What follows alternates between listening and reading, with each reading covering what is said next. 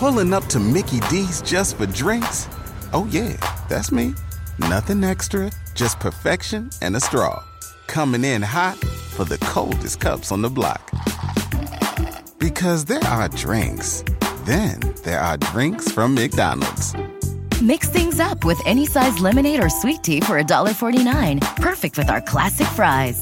Price and participation may vary. Cannot be combined with any other offer. Ba-da-ba-ba-ba.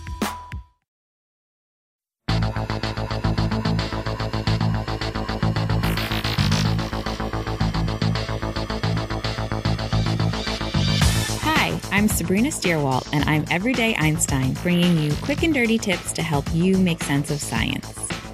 A quick internet search on the dangers of radiation, often called electromagnetic fields or EMF, coming from our increasingly popular handheld devices, produces some pretty intimidating results. Some articles state that there is no link at all between EMF and adverse health effects. Others claim links between cancer and cell phone use, sometimes citing an even higher risk for children. So whom should we believe? Do we really need to throw out our Wi-Fi routers and our smartphones and go off the grid for the sake of our health? A main source of fear of the radiation coming from our cell phones is that it gets confused with other sources of radiation we already know to be harmful.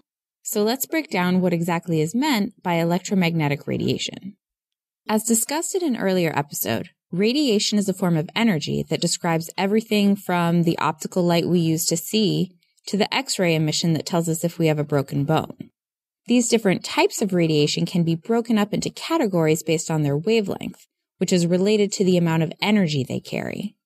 Short wavelength radiation, like X-rays or gamma rays, have higher energies, while lower energy levels are associated with long wavelength radiation, like microwaves and radio waves. A key difference between long and short wavelength light is the ability of short wavelength radiation to ionize the atoms in biological tissue like that in our bodies. When an atom or molecule is ionized, it goes from being neutral to having a charge, becoming an ion, through removal of an electron. This ionization can cause permanent damage, and so our exposure to it must be limited. Getting the occasional X-ray at your doctor's office is okay, but the X-ray technician will usually step out of the office when the image is taken so that she or he is not constantly exposed throughout the day. Longer wavelength radio waves, sometimes called radio frequency emissions or RF emissions for short, are lower energy and thus not capable of ionizing tissue. Thus, they are used commonly for radio or television broadcasting, satellite communications, and of course, cell phones. RF emissions are also used for non-communication purposes, most noticeably in microwaves. The absorption of energy at microwave wavelengths is very efficient in water molecules. Microwaves work by transferring microwave radiation to water molecules, which are then heated much more quickly than in a conventional oven. Our cell phones are also constantly sending and receiving RF emission.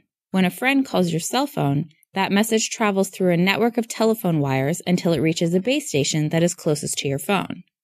That station then sends out radio waves to be detected by a receiver in your phone, where the signal is converted into the sound of your friend's voice. Longer wavelength radiation is not completely harmless, however. In large doses, RF emission can also cause tissue damage if it causes too high a spike in temperature. Your eyes are particularly vulnerable since the blood flow there is low and heat is not as easily dissipated. Obviously harmful doses of RF radiation, however, arise from extreme situations, like spending time inside your microwave. They are thus very unlikely to occur from everyday activities. So we know not to stick our head in the microwave, but what about lower doses of RF radiation that come from Wi-Fi-enabled devices like our smartphones? Where do we draw the line? In the U.S., the Federal Communications Commission, FCC, and the Food and Drug Administration, FDA, are the main organizations that influence the amount of EMF exposure we receive. Through their RF safety program, the FCC sets limits on RF emissions from handheld devices like cell phones that must be met before a device is marketed to the public. Those limits are informed by research studies led by the FDA to understand the impact of EMF from various household items, including microwave ovens, on human health. Limits for RF exposure are quoted in terms of what is called the specific absorption rate, or SAR.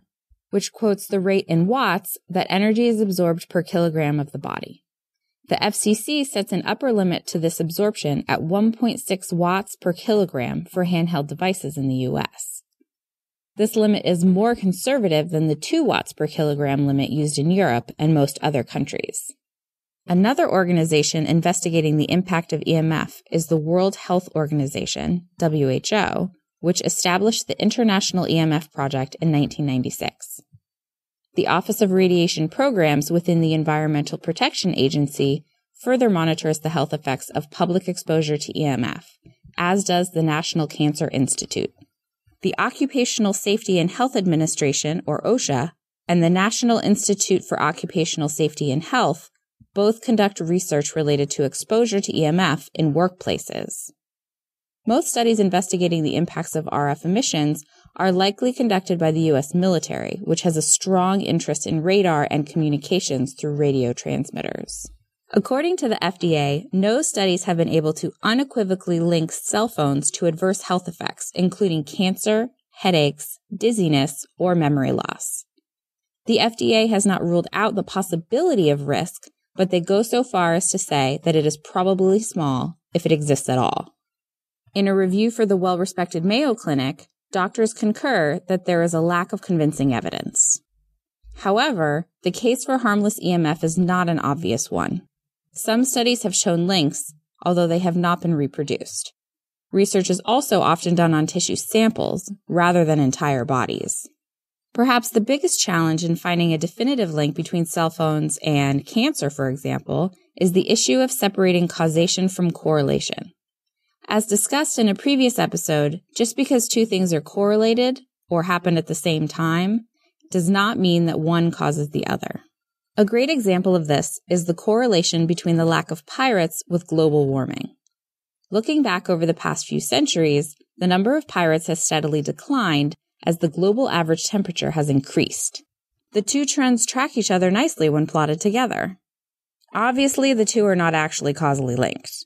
If we believed that, we would be able to stop global warming simply by becoming pirates. The problem is that correlation does not have to imply causation.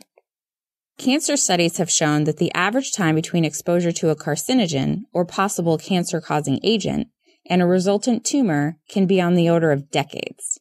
We humans lead highly varied lives with a large range of experiences.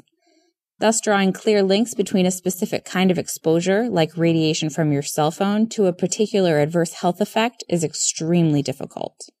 One of the largest studies of RF emissions in cancer, the Interphone Project, found a tentative link between cell phone usage and glioma in approximately 25% of the participating groups. However, differences in methodology concerning how that link was drawn resulted in the overall conclusion that no significant association could be made. However, just as correlation does not imply causation, the lack of evidence is not evidence of absence. In other words, not being able to find a definitive link between RF emissions and adverse health effects does not tell us for sure that link does not exist. In fact, a group of 195 scientists from 39 countries signed a cautionary letter last month asking the United Nations and the World Health Organization to invest more effort into researching the effects of EMF on human health and urged the use of stricter guidelines. Although there is no conclusive evidence that EMF poses a health threat, most scientists agree that it can't hurt to limit our exposure. The easiest way to reduce EMF absorption from your cell phone is to keep it away from your body.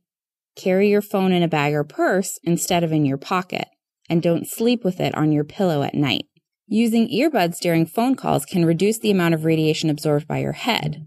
If your phone is instead placed in your pocket during those calls, however, you are only shifting that absorption to your chest or hip. Some phone attachments are marketed as shields against RF radiation, but studies have repeatedly shown them to be ineffective.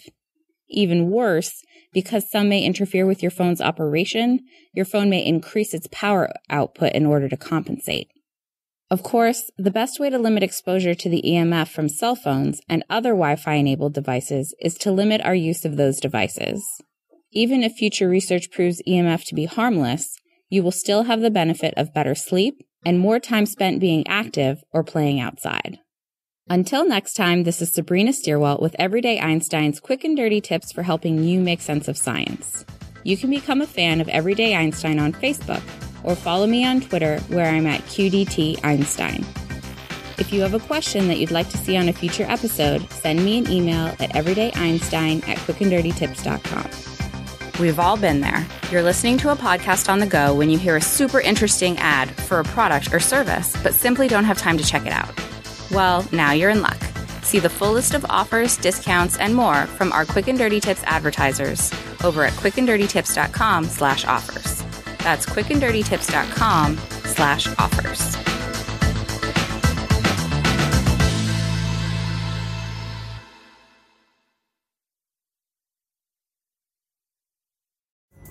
Pulling up to Mickey D's just for drinks? Oh yeah, that's me. Nothing extra, just perfection and a straw. Coming in hot for the coldest cups on the block. Because there are drinks. Then there are drinks from McDonald's. Mix things up with any size lemonade or sweet tea for $1.49. Perfect with our classic fries. Price and participation may vary. Cannot be combined with any other offer. Ba-da-ba-ba-ba.